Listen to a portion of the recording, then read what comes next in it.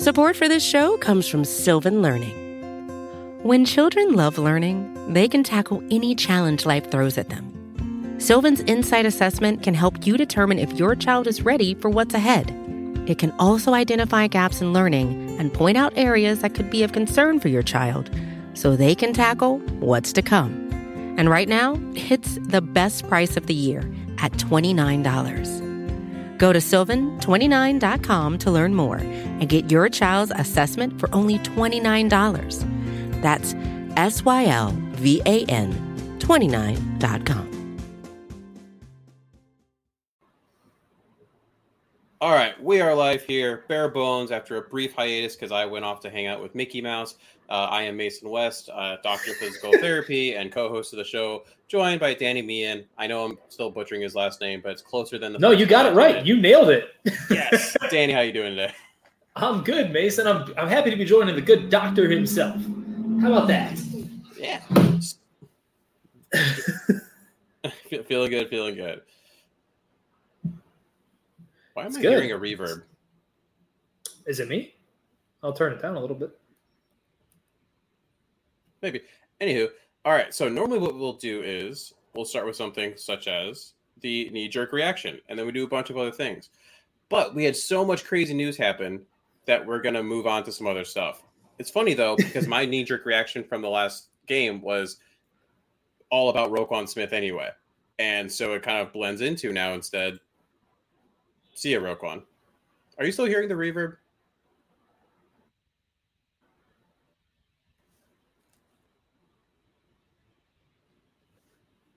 A little bit. You're kind of cutting in and out, but we'll figure it out. All right, well, nothing crazy. Terribly. All right, cool. So, what is your thought process on Roquan Smith? I had I think I tweeted out a whole thread about this. I thought, truthfully, when they announced the signing or hiring, whatever, of Matt Eberflus, and they brought him in, that the move to the will linebacker position in the quote-unquote traditional Tampa 2, cover 2 scheme, whatever you want to call it, was going to be the best thing for Roquan Smith. He's a little undersized. He's good in coverage. He's a pretty sure tackler. Excuse me, this, that, the other. And frankly, I thought he was better than some thought he was throughout the majority of the time that he spent here under Eberflus. But he wasn't great for a guy who was asking $19-20 million a year. But I think it's probably a move best for all parties involved. The Ravens are in their quote-unquote championship window with Lamar on the last year of his rookie deal. Same goes for Roquan. The Bears clearly ripping it down to the studs in most aspects of this team and moving forward in a way that they got decent value for him. They got a late second-round pick and probably a middle fifth-round pick for him to move on. And I think it was clear that after the trade request, Mason, that once that happened, that there might not have been much saving the relationship looking back on it. I know revisionist analysis is not analysis, but looking back on it, it just feels that way, doesn't it? But Danny, Roquan was shocked that he was traded. Oh, bite me.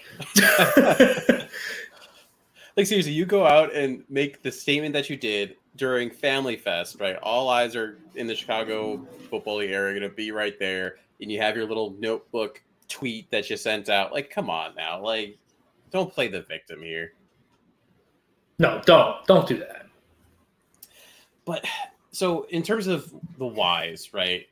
I think that was a big part of it. It's not like we're sitting here saying, Poles is sitting holding grudges, but it was a part of the story of how far apart they were. You don't necessarily want to go to the discussion table when you have someone who's trying to pull stuff like Roquan's doing. And, right. He is his own, he doesn't have an agent. He's representing himself. And I doubt that agents across the league would do anything like that. Be like, hey, send out a tweet like that, with a message basically bashing the front office that you're trying to get money from. But on top of that, like you were saying, he wasn't really playing like a number one, let alone, top three, et cetera, inside linebacker. I know it's one game, but he had 5 tackles in that Cowboys game. And yeah, he led the league in tackles with 83 and had 2 interceptions, which, let's be real, some of those interceptions were gimmies, but still got him, to his credit. But he wasn't game in and game out the guy. He wasn't the dude like you need to be a top paid person, especially at a position that you don't really want to pay that often. You don't want to pay off the ball linebackers big money. So you can't have games like the Green Bay game where he only had like 11 tackles and got burned by Randall Cobb for a big first down. You can't have the Vikings game where he only had 8 tackles and we're chasing after wide receivers and tight ends in coverage instead of meeting them at the line. You just can't. No, you can't. It's similar to like you can't be the guy who wants to be the first $20 million a year off-ball linebacker and underperform. Just like I used to hold Matt Nagy accountable when he was the Mr. Happy-Go-Lucky Ray of Sunshine, and then he would be I wasn't here to run the I formation. Like, you can't be both guys. You got to pick one. Like, it's just the nature of the beast when you are that personality type or you want that kind of money. You're not allowed to be a certain level when you want to be paid a certain way. Yeah, exactly. I couldn't agree more. And then it even leaves a bad taste in your mouth when he does leave. And like we talked about, he's shocked that he's traded. I wish all the best for Roquan, but it's not just on the field stuff. It's the off the field stuff. Like his rookie year, he held out because he wanted certain things in his contract. He lost his iPad. He's crashed his car. He had the weird sexual assault allegation in what was it, South Africa or Australia this offseason? Yeah, right. During COVID, he was on a boat partying with the peak of COVID with a porn star. Like, I'm sorry, I can't give you all this money when you're just doing questionable things, man. I just can't. You know what? I'm with you, and I'm probably one of the bigger Roquan, like, quote unquote apologists or stands, however you want to phrase it out there. But at a certain point, the excuses run out. Yeah. So I totally get the move. Do I think the value is right? Maybe not necessarily, but it was fair given the context of everything.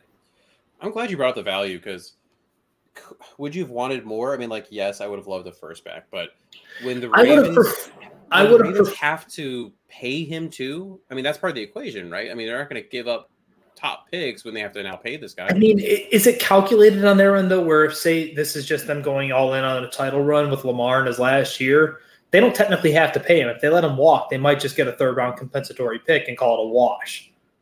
Yeah, that's entirely true. I mean, if I had to put my money down, I think they're still going to pay him. But well, they have to because this is the compounding interest, right? Of who did the Jets sign? That was their linebacker years ago that forced them into drafting Patrick Queen a couple years back. Oh my God. It's all compounding interest though. They let the linebacker walk to New York, and then they draft CJ Mosley. Mosley walked, got paid his $15-16 million a year, whatever it was, by the Jets. So they drafted Patrick Queen to replace him. Patrick Queen has, for lack of better terminology, underperformed, and they invested a 2nd round pick into a 1st round pick into Patrick Queen to underperform. Now they're investing a 2nd and a 5th round pick to get that inside linebacker position correct with Roquan Smith. I would be remiss if they let him walk, but I'm just saying it is a possibility that maybe this is them just trying to go all in and just capitalize on the last year of not Roquan but Lamar. Yeah, absolutely. Because I mean, that whole thing with Lamar is even you and I are both heavy team Lamar, and we're those first couple weeks of the season when he was just going. Oh, he was on the empty Lamar season. Yeah, and then it came crashing down a bit when. The league caught up a little bit. His receivers are getting hurt. Mark Andrews has been in and out. Now Bateman's done for the year with his Liz Frank injury. Ugh, it's tough. I wonder if they're regretting going all in for Roquan now that they're down one of their really second receiver because Mark Andrews is their top one. Yeah. But there was another move that, as we talked about before we started, Danny, is the move of all moves, trading for superstar. Robert Quinn? No. Chase Claypool or Chase Claycool. What are your thoughts on this trade? Stop that. That's enough. Bring your little drum in. Bring your little drum right. in. I absolutely have to. There it is. So what are your thoughts on Claypool? I mean, a second round pick and an early one, but the Bears' own pick. So again, another thread that, like, when you're a quote unquote fanalist, as you and I are, you kind of put your thoughts out there after you take a minute to marinate on, because doing the instant reaction thing, it's not entirely balanced, as it were. I loved Claypool coming out of Notre Dame. I actually think I had him as my 6th or 7th wide receiver at that position coming out. But he's kind of like the way I would view OJ Mayo years ago coming out of the NBA draft, that he is still the same guy. Like, he's never gotten better. In fact, he peaked. Don't do that to me. OJ Mayo? He kind of is the same dude he was at Notre Dame. Like, he's just this big, fast specimen. His route tree really hasn't developed or gotten better. He's, in fact, gotten worse year over year over year, production-wise, and you can blame it on a multitude of things. It can be the fact that Ben became busted. Mitch is awful. Kenny Pickett is unproven but not great to this point in his career. And I don't think Matt Canada is an NFL offensive coordinator. No, Matt Canada is doo-doo. Right. But at a certain point, why are you losing your job to a rookie? And you're right. You talked about production. He had 62 catches. And I'm not saying like OJ Mayo in terms of the underperformance. I'm saying OJ Mayo was this great player at USC, got to the league, and never became more than OJ Mayo. He was just still painfully OJ Mayo. And he was a good player until he had a multitude of off the court issues. I'm saying just the fact, to this point in his career, there's really not much difference between now and when he came out of Notre Dame in terms of the skill set, the talent level. He's the same kind of guy. Now, and like you said, yeah, the production definitely changed, right? He went from 62 catches, 873 yards, and 9 touchdowns, down now at this point, down to 59 catches, 860 yards, 2 touchdowns last year, and then this year he only has 1 touchdown. He only has 32 catches. Those are not fantastic numbers, but and he's averaging under 10 yards a catch. Under 10 yards a catch. But what you do, but then look at, or at least for what I'm looking at all those factors you talked about, the fact that even in his rookie year, Ben Roethlisberger's arm was a noodle, and it got even worse in his second year. And when you watch some of those games, I mean, he was underthrowing that. He couldn't get any air on the ball, and we've seen that's what Chase does best. And then Matt Canada also had come in, who is not, I don't think, you just said that, is an offensive coordinator at all. And then you add in the fact that they moved him into the slot. Now, why they moved him in the slot is because he wasn't progressing like they wanted him to. Is it because they wanted the bigger body? Is it because they just love George Pickens that much? I don't know. Obviously, we're not sitting in those meeting rooms. And it could be a multitude of all the factors. But I think one of the things, I think he will jive well with Luke Getsy. I think he will jive well with Justin Fields. And, one of the other things that you and I have talked about before with him is the maturity thing. Is he putting in the time he needed to on the field, in the watching film, all those things? It's hard to tell because you look at him, he's a fun guy, but it just seemed like it was very, very heavy on the TikTok stuff, right? It was heavy on doing all the social media things. Then he had the issue where, Steelers are driving down the field and he goes to celebrate and cost them multitude of seconds that they needed. There definitely was a maturity issue going on there. The question I think I have is, does being traded away for only a second round pick, does that shake him up? Well, I mean, yes and no. I think personally, when you're trading away a likely top 40 pick, you're telling him he's the man. And I think you're also telling him you're probably extending him. That's what I would think. But at or around, the team said they didn't want you. That wouldn't hurt you. That wouldn't motivate you. I mean, maybe a little bit, but at the same time, it's also probably a big banner in the air of Chicago saying, "Hey, you're about to get $19 to $20 million a year for the next 4 years." He's only 24. I mean, he's not even 25 years old yet. So, but back to what I was saying, I like the trade for the player, especially because you're betting on not just a rare talent, but an exceptionally rare talent. Guys like him don't just come out. Every year there's guys that are 6'2", 210, running 4'4", 4'5". That's a wide receiver, right? He's bigger than that. He's thicker than that. He's almost 240 pounds, I believe, by measurement at the combine. And he ran a sub 4.45. That's a big man moving very, very, very fast. And he's not like DK Metcalf, who are the other two guys that were that size and weight who ran sub 4.45 were Calvin Johnson and DK Metcalf. The thing he does better specifically than DK is he can move laterally better. He can flip his hips and he's fluid. DK is one direction. He's going one way. I'm not saying he's DK Metcalf, nor am I saying he's going to be better than DK Metcalf. I'm saying he has the physical traits of that pre-draft combine that DK Metcalf had. Good. And then the next layer of this is why a second, right? Because I think leading up to the trade deadline, you heard a lot of things about, a third being floated out there, stuff like that. And I think that's another big important part of this is not just why do you want the player, because I think it's pretty obvious why you want the player. The Bears are lacking weapons, that he has these traits you're talking about. I mean, like he was basically grown in a lab to play football. And but again, why a second? And I think what Poles did a good job of, and you and I have talked about this, is looking ahead at what 2023 free agency and the draft and like what that look like. And actually, if you pull this up here, this is a list of the available free agents. Gross. And besides maybe Juju, who already kind of didn't come to you, he went to the Chiefs. Bears called him up and it didn't happen. There's no one on that list that I would take over Chase Claypool at this point. I mean, would you? No, not at all. I mean, it's not a fair question because Chase has just got the age factor on him. Like, if you're talking purely on production, like right. The name that jumps out at me is Jarvis Landry. That's like a 4 or 5 time Pro Bowler, but he's going to be 31 next year, I believe. So, he's been hurt like heck this year. And he's been hurt like heck this year. But when you dish out NFL contracts or professional sport contracts in general, you're not paying for past production. You're paying for them for what they will do, right? For future production. It's all a gamble on the future.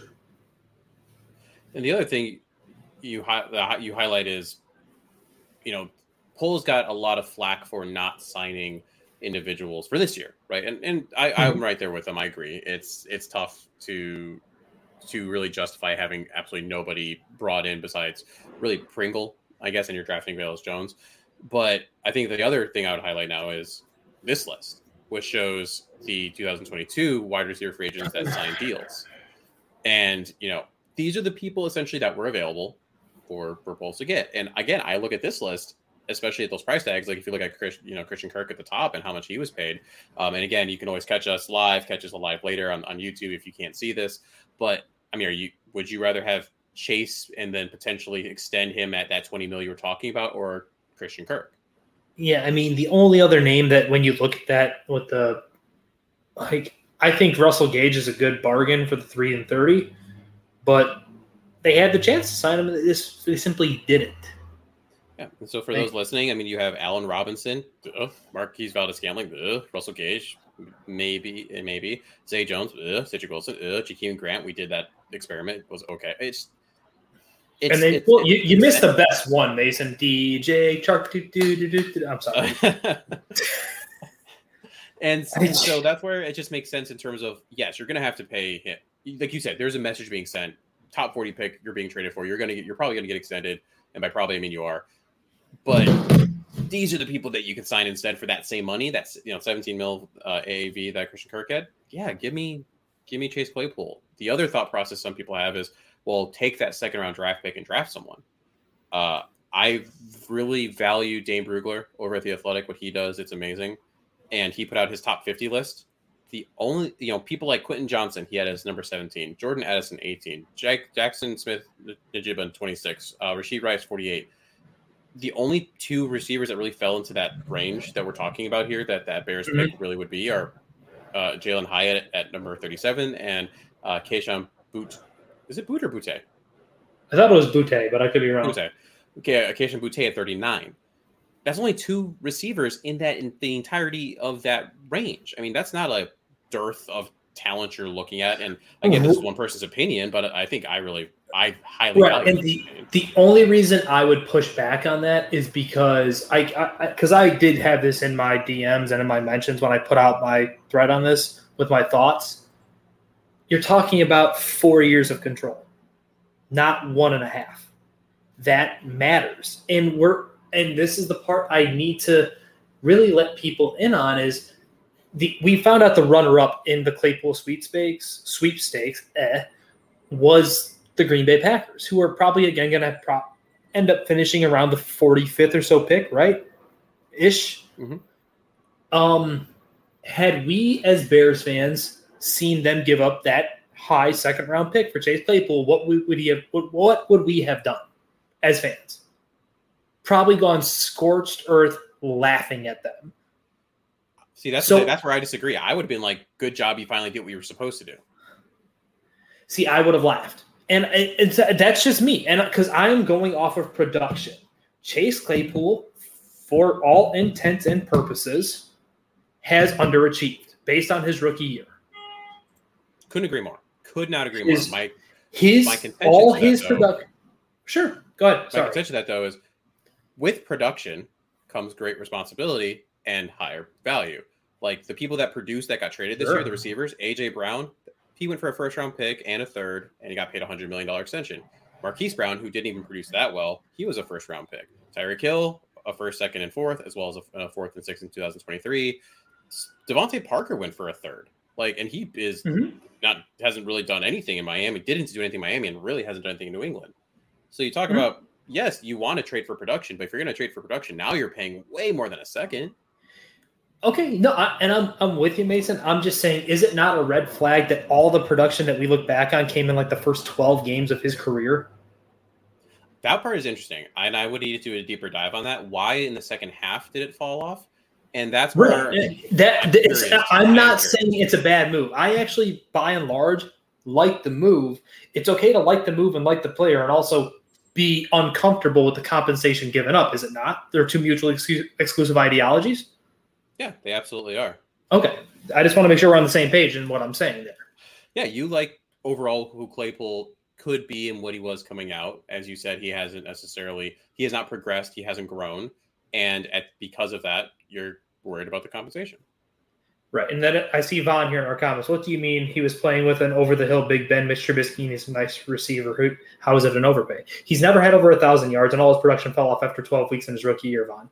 I'm not saying he's a bad football player. I'm not even saying I dislike him. I like the football player, and I like everything that his physical talent could be. He's got a lot of maturity issues that he has to overcome. He has to grow up, which can happen. He is young. He's only going to be 25 years old by the time he's extended for his 4 years and $85 million, whatever it's going to be. And he just needs to produce more. I get it that you're supposed to achieve, that you can only do so much as a receiver, that you are only able to get the balls thrown to you. Yeah, I kind of what G Station 7 was saying. I can also picture the world where the Bears were staunchly like, no, we'll give you the Ravens one. We're not going to give you our second. He goes to the Packers, and he puts up that next year, that full 1,000-yard season, and like that storyline would hurt me. The part where I will say that you have to deal with the compensation is you're up against it. Receivers are starting to corner the market. Good receivers get paid. They get compensation and draft picks, money, et cetera, et cetera. They are harder and harder and harder to come by. And when we already showed the list of upcoming free agent receivers, outside of Jacoby Myers, it's kind of riddled with bums. And that's the thing. I was just in Disney, right? I spent $14 on a very mediocre burger and fries. Why? Because that was the market. I was stuck at Disney. That was what was in front of me. There it is. That's what I had to get. And same thing here. The market was the market because you're having a bidding war against the Packers. That you were looking at what 2023 free agency looked like, and it was all the things we listed. It is what it is, and that's one of those things where Same thing with contracts, right? The contract that he does get, the extension he gets, will probably we're hoping, And we look back and we're like, oh, that was an underpay. The other part of it is that you have to probably understand is this probably kills a receiver in the top 3 rounds of the draft for them. It's over. You're probably looking at all defensive and trench players. And I kind of like that because as I listed with Dane Brugler's individuals there. Oh sure, no, I'm not arguing that point. To reach on that receiver at early, and so you're like, sure. Okay, best player available. But like you're right, yeah, you're not gonna have that sexy first round receiver probably. And from everything I can gather, it seems like they like N'Keal Harry. It probably means here's your third receiver going into next year, and that's okay. But you have to be comfortable with the fact that you have 2 wide receiver, 2A or 2Bs versus any true dude at wide receiver at this moment in time. Yeah, and you're continuing to hope that Justin is a dude, and with whatever he does with his legs or whatever else he is bringing to the table, that he takes those 2s and it's like they're 1s because you're worried about what Justin is going to do, and Absolutely. You're worried about hopefully the run game. The run game hopefully continues to be good. 100%. All right, that was a good little discussion. Let's move on to actually looking at the game ahead of us. So, training room roundup.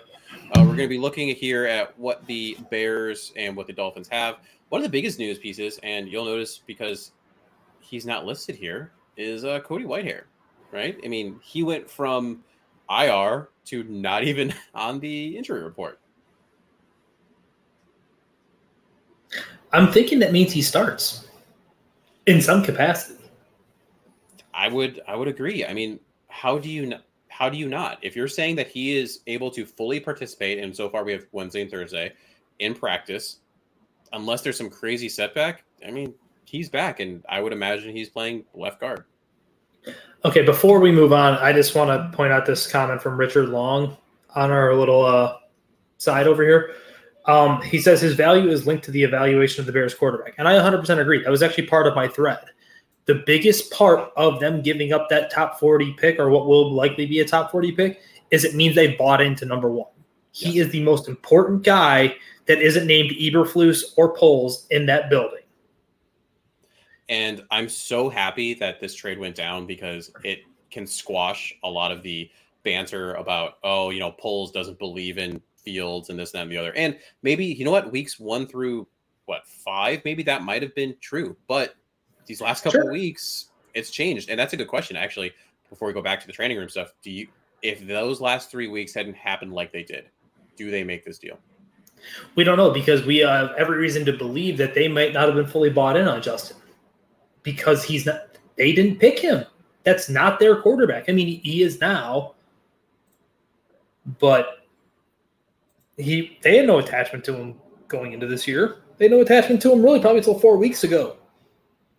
But now we can wash our hands of that whole conversation. They're in on Justin clearly because they spent draft capital to bring in a receiver that fits him. That fits him too. They fit.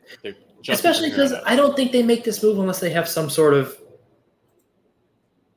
inclination that he would want him as well. Yeah, exactly. So we're back to the injury report. Sorry, I didn't mean to derail us, but I just saw that and I thought it was important to talk about. That was good to highlight. So we got Cody Whitehair, more likely than not back, and he was having a good year. Before he was having a bounce back year, so that's fantastic. Big Sean was proud. Potentially fantastic. Depends on what you think of this player. Larry Borum did not participate again with a concussion, meaning Riley Reif will be more likely than not. I don't imagine you don't go from 2 DNPs with a concussion and let's say a limited on Friday and pop back in and play. Mm-hmm. Borum's going to be out. So depends on what your thoughts on Borum are. Maybe your team Riley Reif, but it looks like he'll be starting again. And he was good last week. Reif was fine. Yep. And I think that's what you get.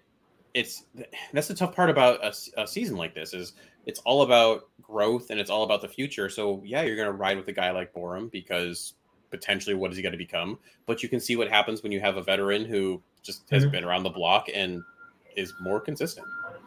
Sure.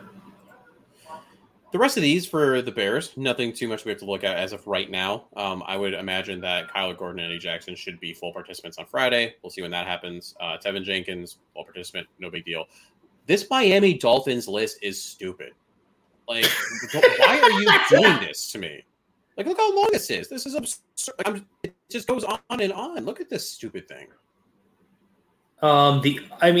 Just looking at the ones that matter, Teron Armstead's one of the better left tackles in football.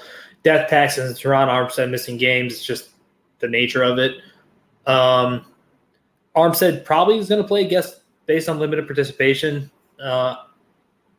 That's not great for the Bears, especially considering they already struggled to generate any sort of pressure based on the fact that they're second to last in the league in quarterback pressures generated, only ahead of the Los Angeles Rams by about 11 of them. But going down the list real quick, Xavier Howard's awesome, but I'm going to guess he's probably out based on the DNP and then nothing, the parentheses with a negative under it. So I'm going to guess that means he didn't participate again. Oh, the parentheses with the negative, it's just like you're not worried about it. They're good. Oh, you're not? Okay, I was not aware of that. Yeah, it's fun. Where is it? Christian Wilkins. There it is, not listed. Full practice. So basically, that just means like you're not even. They're no longer on the injury report. Okay. Yeah. Going down it. There's no one. Long story short, there's no one on here that you're concerned about as a Bears fan. Like, yay, they're not playing, or like, darn it. Like everyone who's playing, who should be playing, is playing at this point, unless something crazy happens. The only one that I saw was Christian Wilkins. I think he's a pretty good football player, and that's going to make life hard for one Cody Whitehair and Sam Mustafa. Gross. So that's about it. Boring stuff there. We'll see. Well, check back in. Listen to the T formation. I'll do that tomorrow, actually, with Lester. I'm sure a bunch of you listen to that. So we'll get the Friday report and see if there's anything to discuss. But more likely than not, this is kind of probably your list. Dolphins are going to be full strength, except for probably River Craft, whoever that is, and Bears are going to be down to Gorham. Yay! All right, so take a short break here, and then we're going to get back into it for a full preview.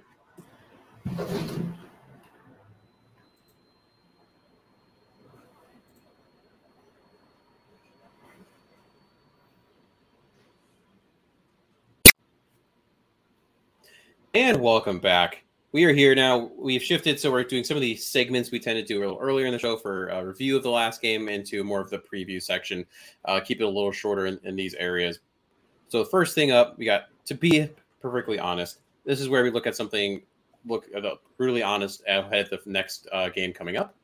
For me, it's this run defense could actually be better off than we think for this game. It's hard when you come off of allowing 200 rushing yards to the Cowboys. It's hard when you lose Roquan, who obviously, again, we talked about him at the beginning of the show to the full extent. Don't have to keep going into that. But this Dolphins rushing game is not exactly something that's amazing. You have Raheem Mostert, and they just traded for Jeff Wilson, which I think is just kind of funny that you have two old 49ers quarterbacks. Mostert has 452 yards this year. He's only averaging about 4.5 yards a carry and only has one touchdown. This yards per carry is actually the lowest of his career, which is kind of crazy. But he's been more involved in the passing game. 13 receptions for 97 yards already this season. And he only had 14 and 16 catches in 2019, 2020 total. They need a little more oomph. They went and got Jeff Wilson, especially because they traded away Chase Edmonds as a part of that Bradley Chubb deal. Jeff Wilson, he's doing solid. He's had 468 yards this season, 2 touchdowns, 5.1 yards per attempt. And he does have one game against the Panthers for 120 yards rushing. So long story short, I don't think it's going to be necessarily as bad as we were thinking maybe previously, especially coming off that Cowboys game. I mean, it depends. I don't know what the plan is at linebacker right now, because are they going to move Nicholas Morrow outside to weak side linebacker? Is A.J. Klein going to play there? Is A.J. Klein moving to the middle? I don't know. And I actually tweeted out in the offseason right when he got released by, I believe it was the Bills, that I wanted him to be in Chicago as a Sam because I thought he would help ease the transition into the defense because of playing under Sean McDermott in both Carolina and Buffalo. So he's familiar with the defense. I'm with you. I don't think the running game is going to hurt as much. It's the lack of pass rush generated by the front seven and the two arguable fastest receivers in football being in the same room. It's like guarding the backcourt of Steph and Clay when they were at their height. The two best jump shooters in the league are on the same team, and now you have the two fastest receivers in the league, arguably on the same core, both outside on you. What about you? What is your perfectly, brutally honest take heading into this game? That this defense is going to be awful for the rest of the year. I hope this is why you hire a guy like Eberflus, though. Like, he is coaching McCocherson, as I've said on here before. I think you're going to see a lot more just, shell coverages, a lot of cover 3, a lot of cover 2, a lot of cover 6, too high stuff, where you're just going to basically say, this is how we coach, this is how we're going to do it. There's not going to be a lot of disguising or anything like that. I don't think it's going to be just, we got to develop within the scheme itself, keep it simple, the KISS method, as it were, for the young guys in the back end like Brisker and Gordon, and just say, all right, let's go. And I think there's something to say about having guys that are in the right spot at the right time. Sure. I'm not trying to make him sound like he's going to be some savior or anything, but I'm really interested to see let's assume Morrow moves over to the Will.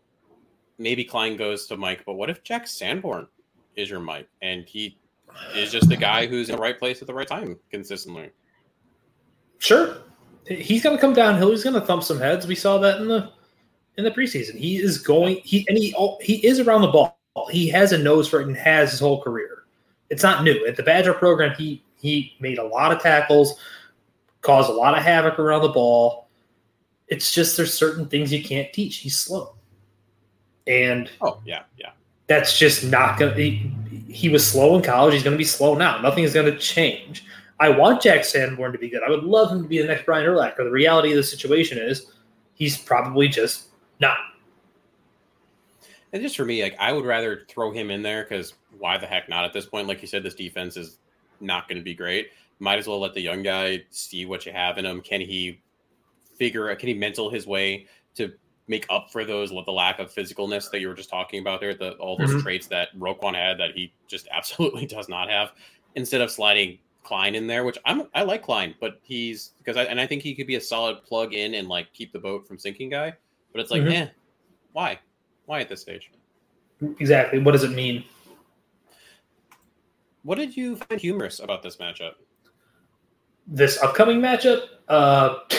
The idea of Kindle Vildor having to be one-on-one with either of Hill and Jalen Waddle. Because it was one of those things, it was for a while. It felt like that they were only picking on Kyler Gordon. And last week it was all right, Kindle, here you go. Eat this. Have fun. It felt like they were going at Kindle Vildor specifically all the first half of that game. It's just oh my God. And mind you, I thought Kindle Vildor was playing well up until last week. I thought especially in this scheme, I thought he was doing well for the fact that he is Kindle Vildor. Yeah, absolutely. But last week it was a bucket of cold water almost. He looked not great again. And it's the nature of it. They're not a good team. And it's one of those things, I kind of echoed Dan Bernstein's column a few weeks back when he wrote that moral victories are okay.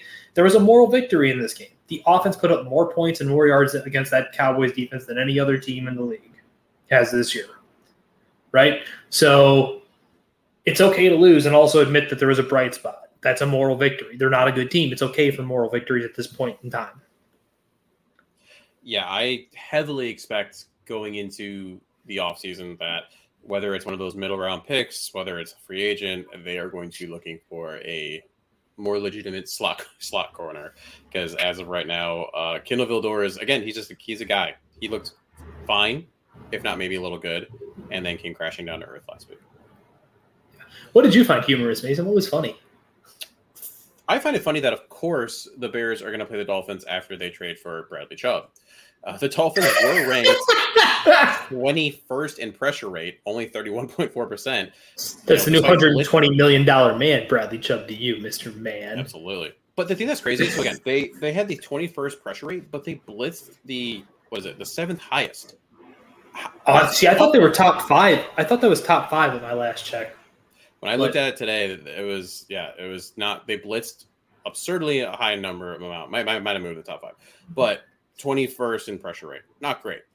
Now you add in Bradley Chubb, who's got an absurdly heavy deal. He's among 49 players with at least 200 pass rushing snaps, and he's tied for 9th in sacks at 5.5, ranks 14th in pressure rate. We just can't get an easy pass rush for Justin. It's just impossible. No. And I find and Bradley Chubb is how we say in the old country, real good. He's real good. Oh, it's gonna be. At least then maybe you can focus on just him. I mean, and let everyone else kind of like do their thing. And to my knowledge, he's always lined up strong side of the formation. I haven't watched much Broncos defense this year, full disclosure, but I'm almost sure he's lined up strong side, which means he's going on Reef and not Larry Borum. Like, right. So if he's lining up strong side, he's lining up over the left, over the right tackle, right? So not Braxton Jones. Not Larry Borum. He's lining up against the right tackle. Oh, I thought you were saying. Sorry, I thought you were saying like, he's running against Reef, not Jet. Not okay. No. I got what you were saying. Yes.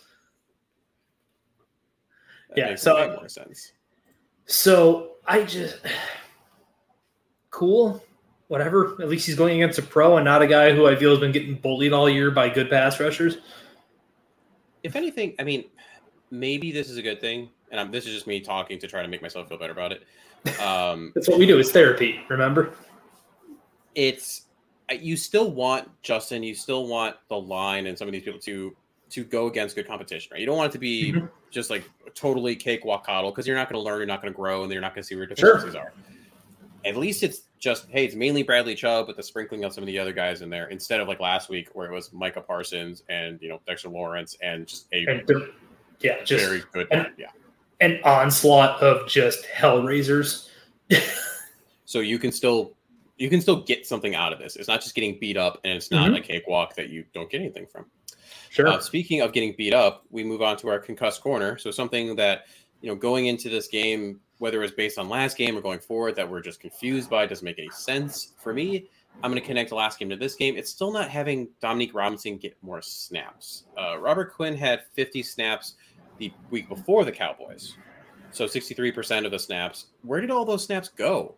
Because 36% of the snaps was really only what Dominique Robinson got. I mean, Muhammad had 83%, Gibson had 67%. I mean, Robinson is just not getting a ton. Now, maybe they see him as more of a rotational guy right now, and I know Muhammad's solid in run game, but I just don't need to see a ton of Muhammad. Like, just let Dominique Robinson learn on the fly. I mean, if I had to guess, it's more just they don't want him to learn on the fly. He's a 5th-round rookie playing a brand new position for only the second year. I mean, even from quarterback to safety down to the edge, like he's still new to the whole position, right? What's the negative? If you throw him out there for more snaps, is it going to hurt his career? I don't personally think there is a negative, Mason. I'm telling you what a coach is probably thinking, and coaches don't play for development. They play to win the football game. And if they think him being out there for more in excess of 50 to 55% of snaps is going to hurt them in the long run, as opposed to Al-Qadim Muhammad, who, while he's not the physical profile or pass rusher that Robinson is, they're going to play him because it's safe. Coaches value a safety net. You know that as well as I do. Yeah, that's not fun, though. No, it's not. It's not fun at all. What about you? What is your concussed corner? I don't really. You kind of stole mine, but if I had to really give you one, it's the lack of discipline within the defense itself in terms of they keep falling for this misdirection crap, and I get it. Yeah.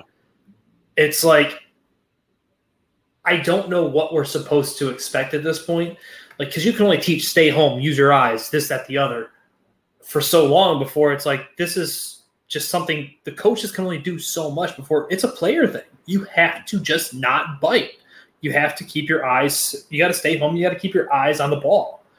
Stop just flowing with everything there. Now, we're coming up. We're going to see the Bears come up against one of the more well-coached offenses in the league, who have a lot of speed and are going to be able to utilize misdirection like a son of a bitch in this game because of all the speed and all the weapons that they have between Gesicki and Waddle and Tyreek Hill and Jeff Wilson and the list goes on. And Raheem Mostert, I believe, is on the roster, correct? So there's a ton of team speed on this roster where they're going to be able to outflank you, misdirection you, and basically have you guessing the whole game.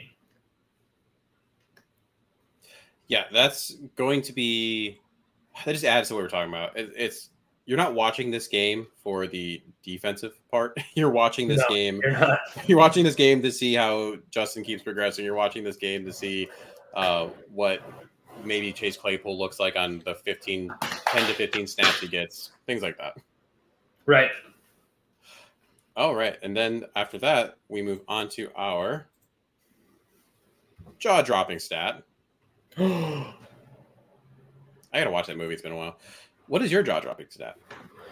I kind of alluded to it and gave it away earlier, but I thought the jaw-dropping stat of them putting up the most points all season against the Dallas Cowboys last week was pretty interesting. And, I mean, I think we've seen the last 4 weeks Justin Fields has been the 11th best quarterback in all of football per EPA, per dropback, so he's one of the literal top 15 best passers per dropback, top 12 best passers per dropback as of the last 4 weeks, which is half the season.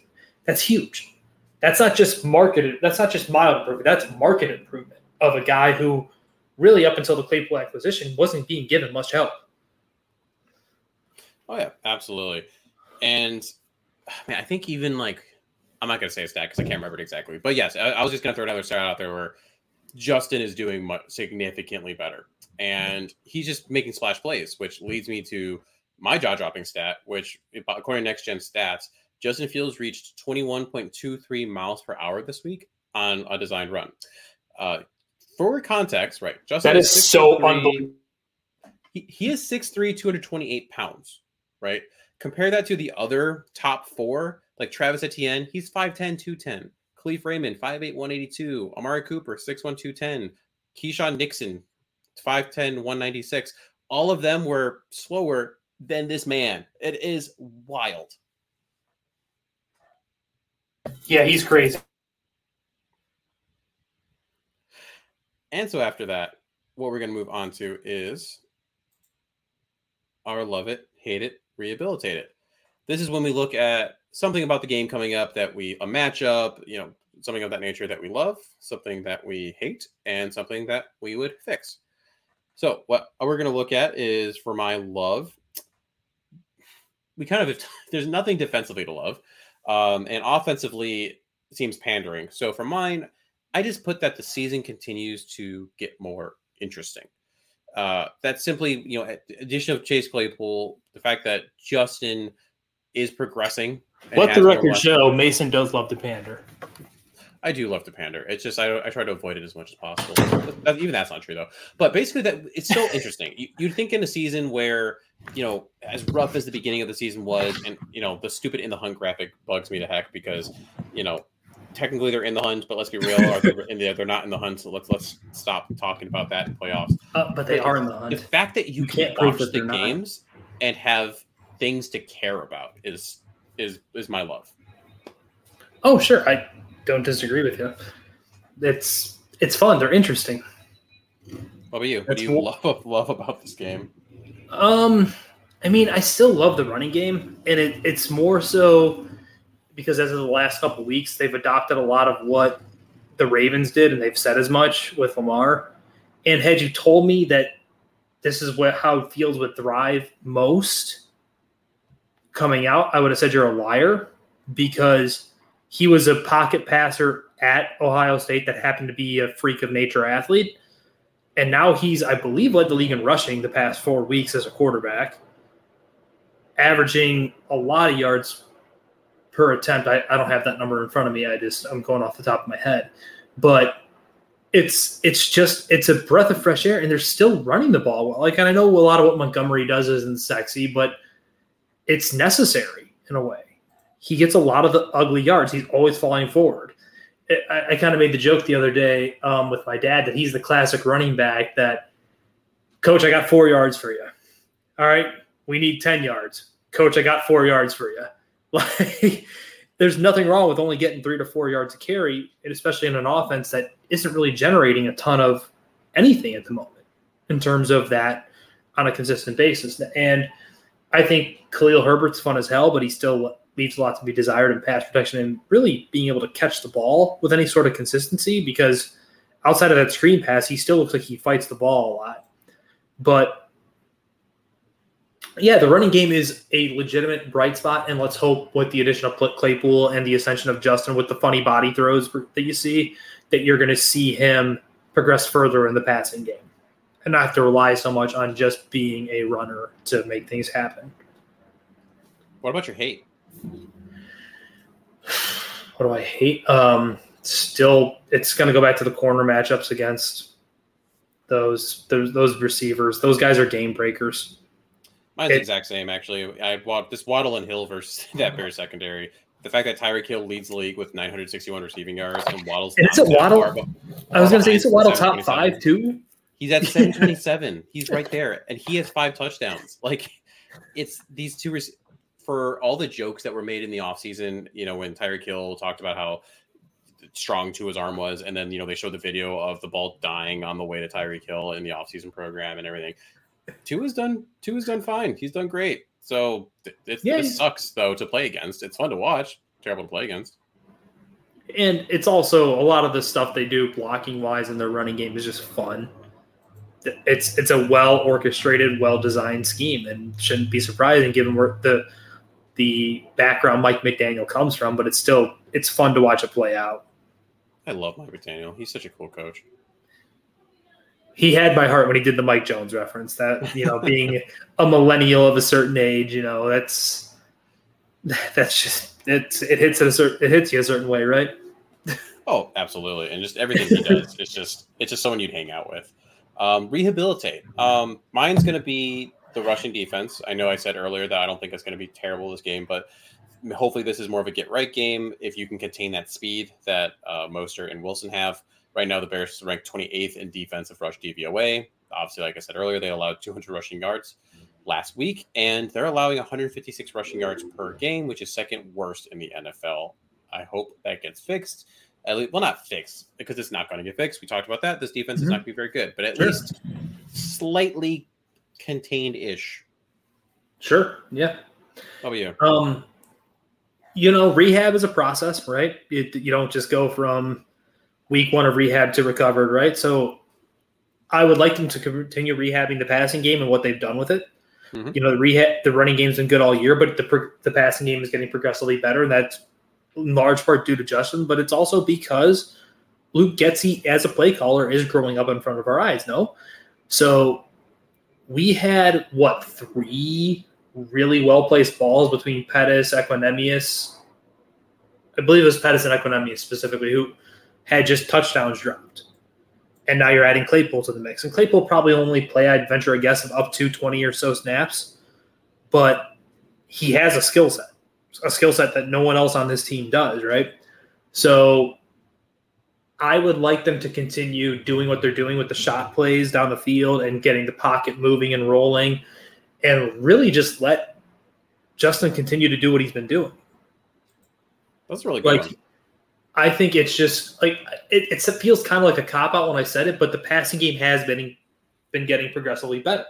No, I like that you said that, because, like you said, I mean, for one, rehabilitation is a process. It's not an overnight fix, and 2, we can't rest on our laurels, right? As for the Bears or Bears fans, like, yeah, they've done really well the last couple of weeks. It's gotten better, but when you say really well, I mean, that's still only relating to how bad it was in prior weeks. So you still want it to continue to get better. Yeah, continue to make it better. And I think, what worries me, I thought that they would be at no risk of losing Getsy potentially at the end of the year. But if it continues this way, especially with the marked turnaround of the offense after that mini bye following Thursday Night Football against the Commanders, I think you might be at risk, because that's a massive turnaround. Yeah, the NFL has a pretty short memory, so they'll look at the last half of the season more so than that first half of the season and be like, wow, look what Getsy did with only having these receivers, and look what he did with Justin. And I'm by no means saying it's even likely, but if it continues, it's something just to keep your eyes on. Higher chance for sure. Now we're going to move on to our X factors. So first, for the Bears, I put explosive pass plays downfield. And sure. I want So, right, with Claypool, like he's likely to only get 10, 15 snaps, and most of the time it's probably going to be nothing too crazy. He just got there. It's going to be like, hey, go run a go route kind of a thing. But whether he actually gets the reception or does his presence create more explosive plays for other individuals, right? Does Darnell Mooney get more open simply because Claypool exists compared to what was there before? Things like that. So I'm looking for more explosive plays because as of right now, they've had very little to none. Sure. On the passing game. My X factor is actually Eddie Jackson. I think Eddie Jackson's been nothing if not nothing short of a revelation this year. And a lot of what – how do I put this? Eddie Jackson can do what few safeties in this league can do, and that's make up ground.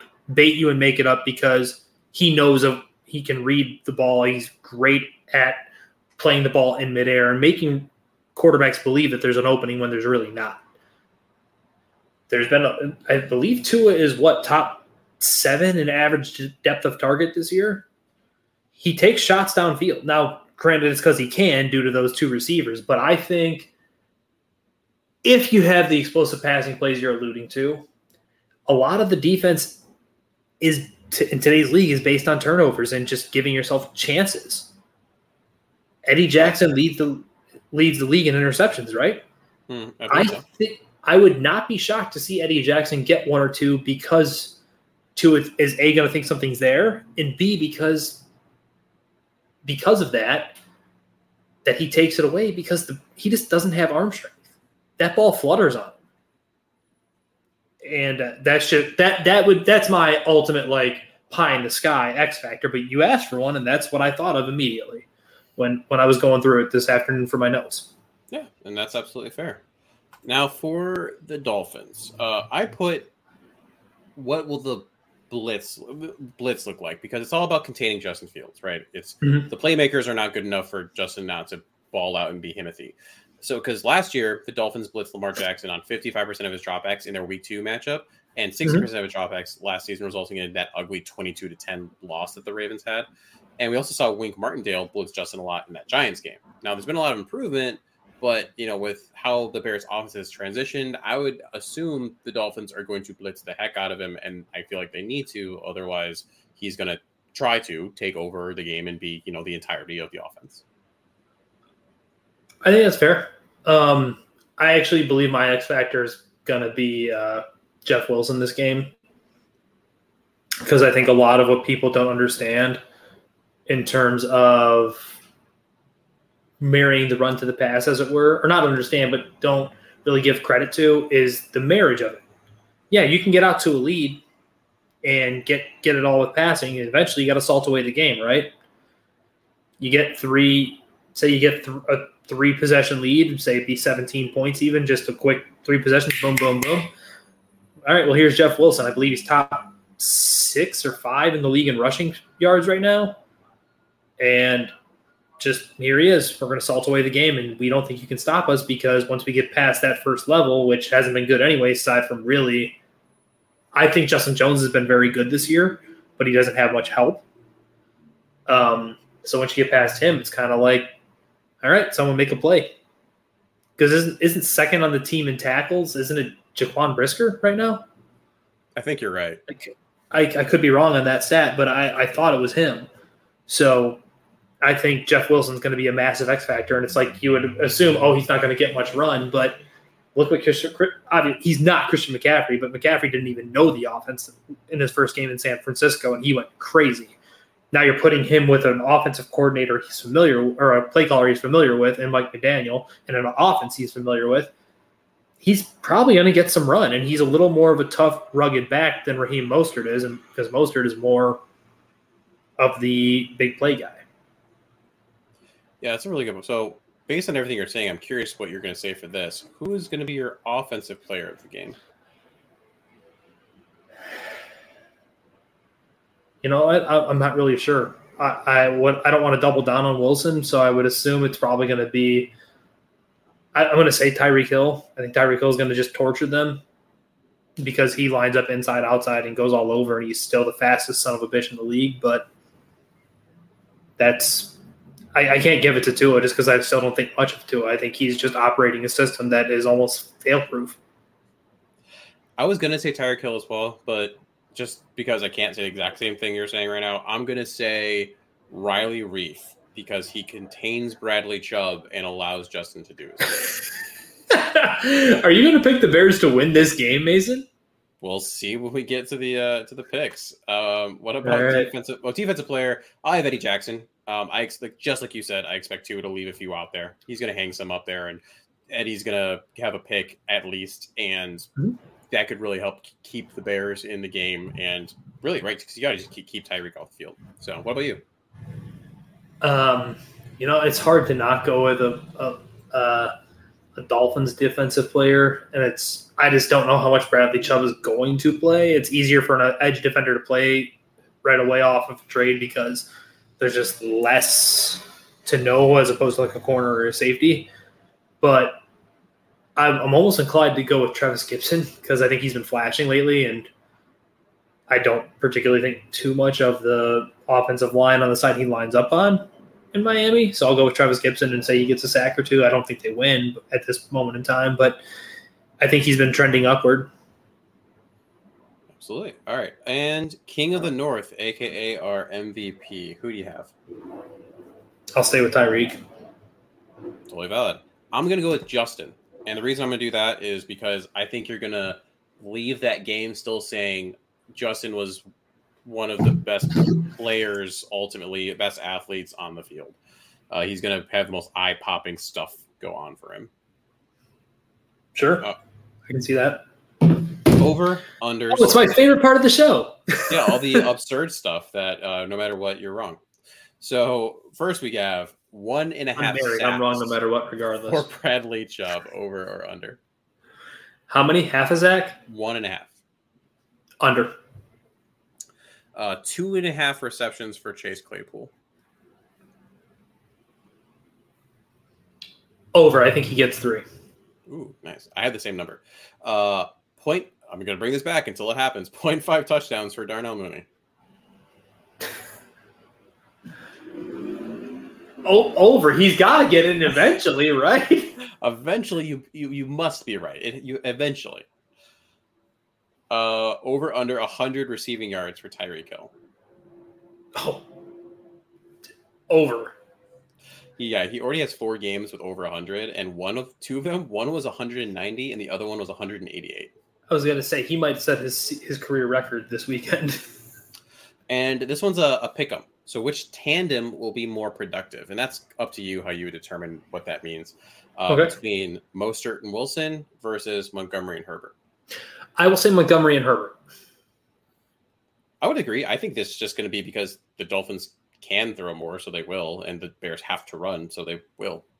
I think it's that, and just the Bears are going to play ball control, field possession game. They don't want to give you the football. And our next section is today called Bear Down or Porpoisely Problematic. Oh God! Give me the drum. You got to admit that one was good. You got to admit that one was good. It was. I was actually going to tell you this joke that I have that leading into this. What is a dolphin's biggest problem in life?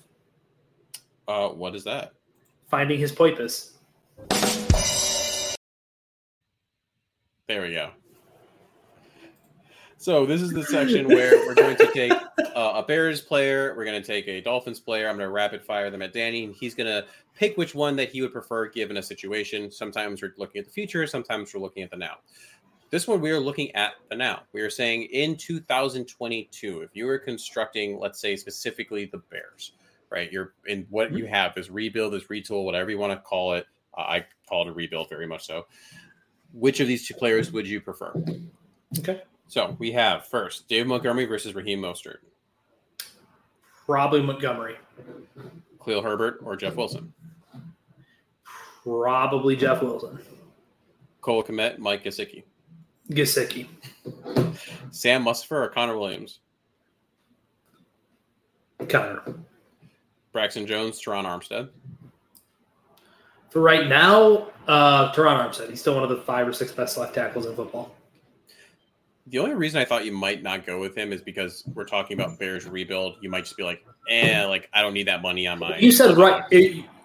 I would say that, but you said for right now. If you're saying 2022. Right now, Braxton Jones is ascending, and I think he's been a revelation as a 5th-round pick, but I just think he's still not Teron Armstead.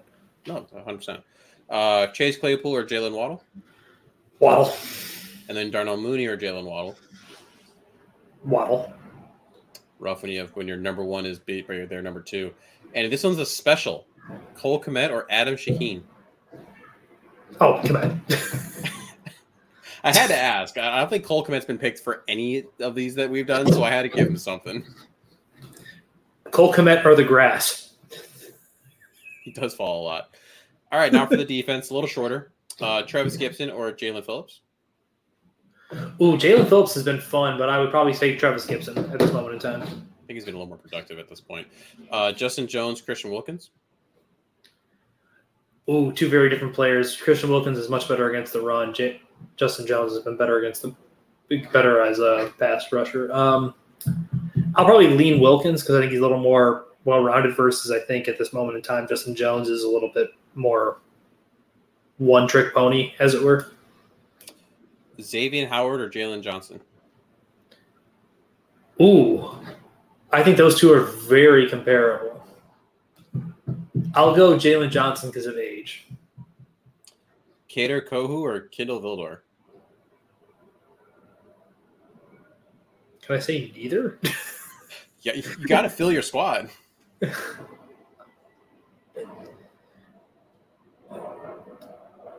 What was the first guy's name again? I want to pronounce it correctly. I don't think I'm pronouncing it correctly. Kader Kohu, Kohou. I'll take Kohu because he's not, by virtue of the fact that he's not Kindle Vildor. Literally didn't know he existed till this moment. Still prefer him. And then lastly, we got Jerome Baker or Jack Sanborn. Ooh, I like Jerome Baker. I'm going to go with Baker.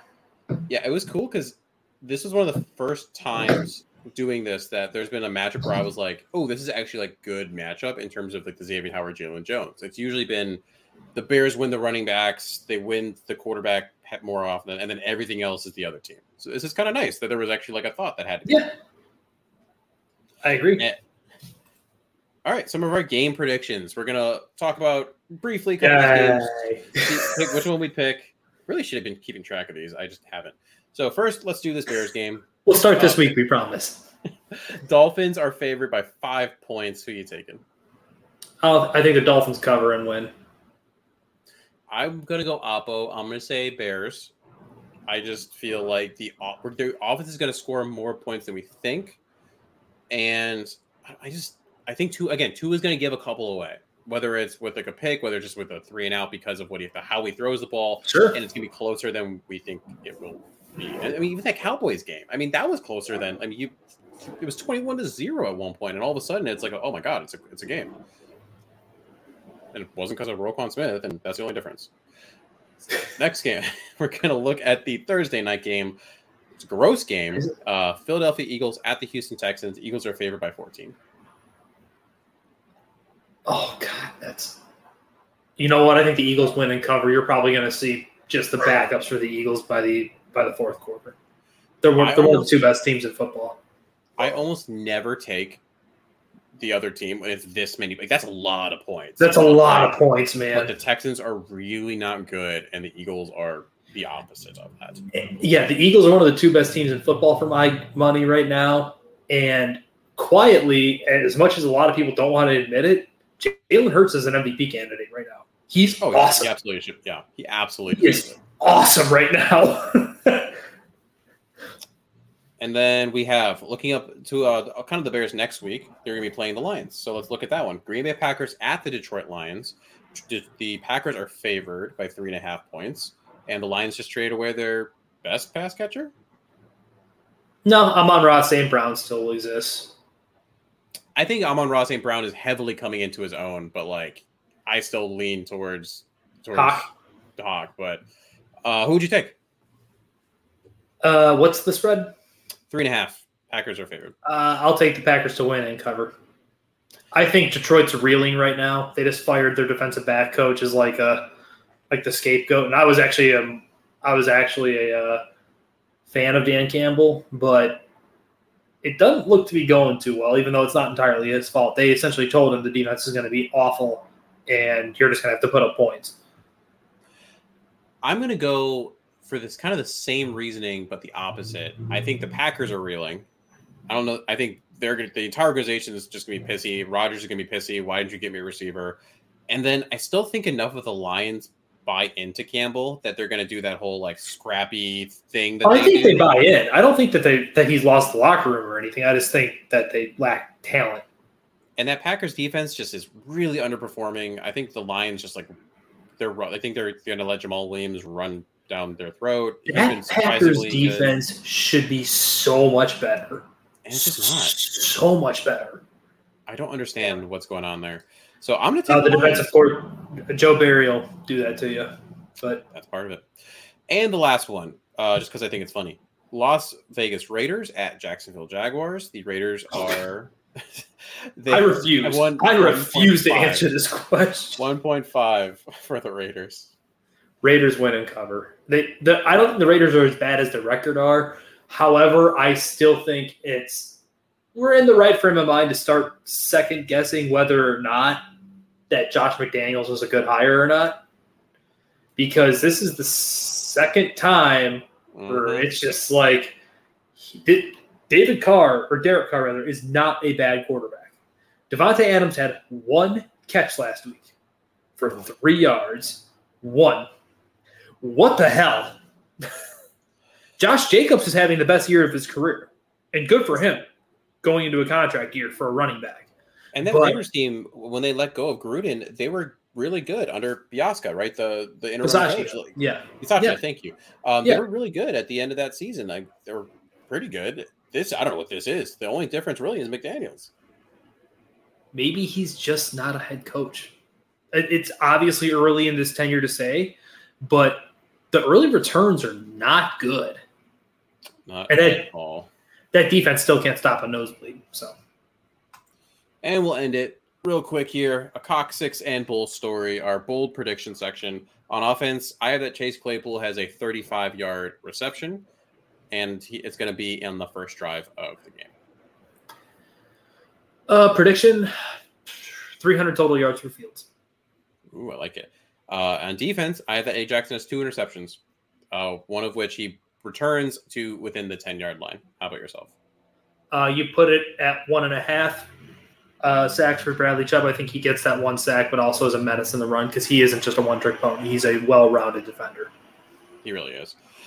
All right, that's going to do it for this show. Hopefully none of y'all are going to suffer too bad through that Eagles-Texans game. It was good to be back.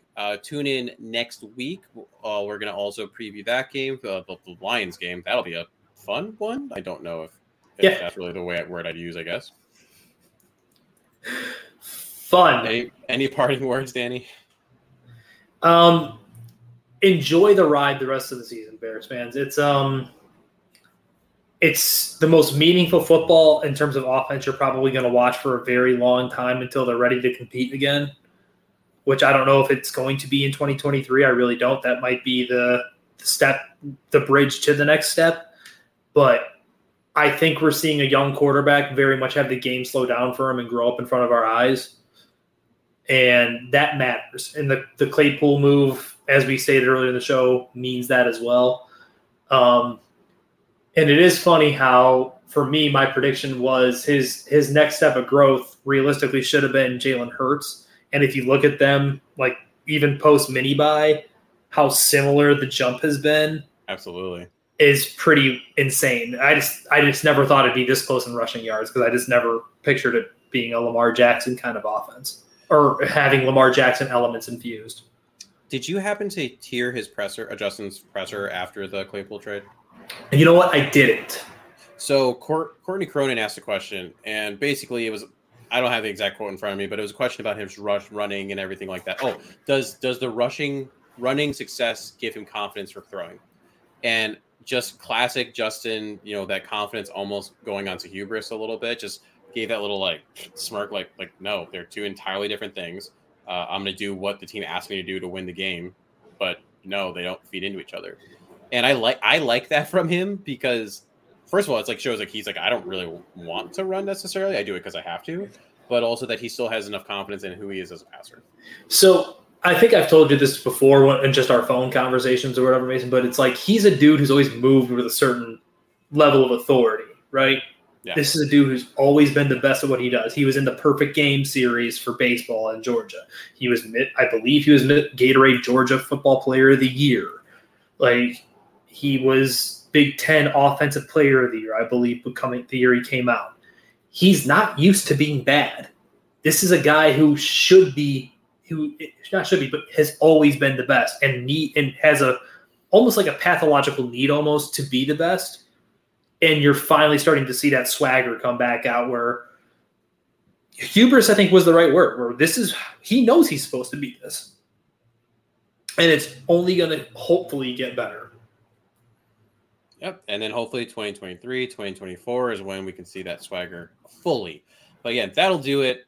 Have fun. Have a good night. Bear down.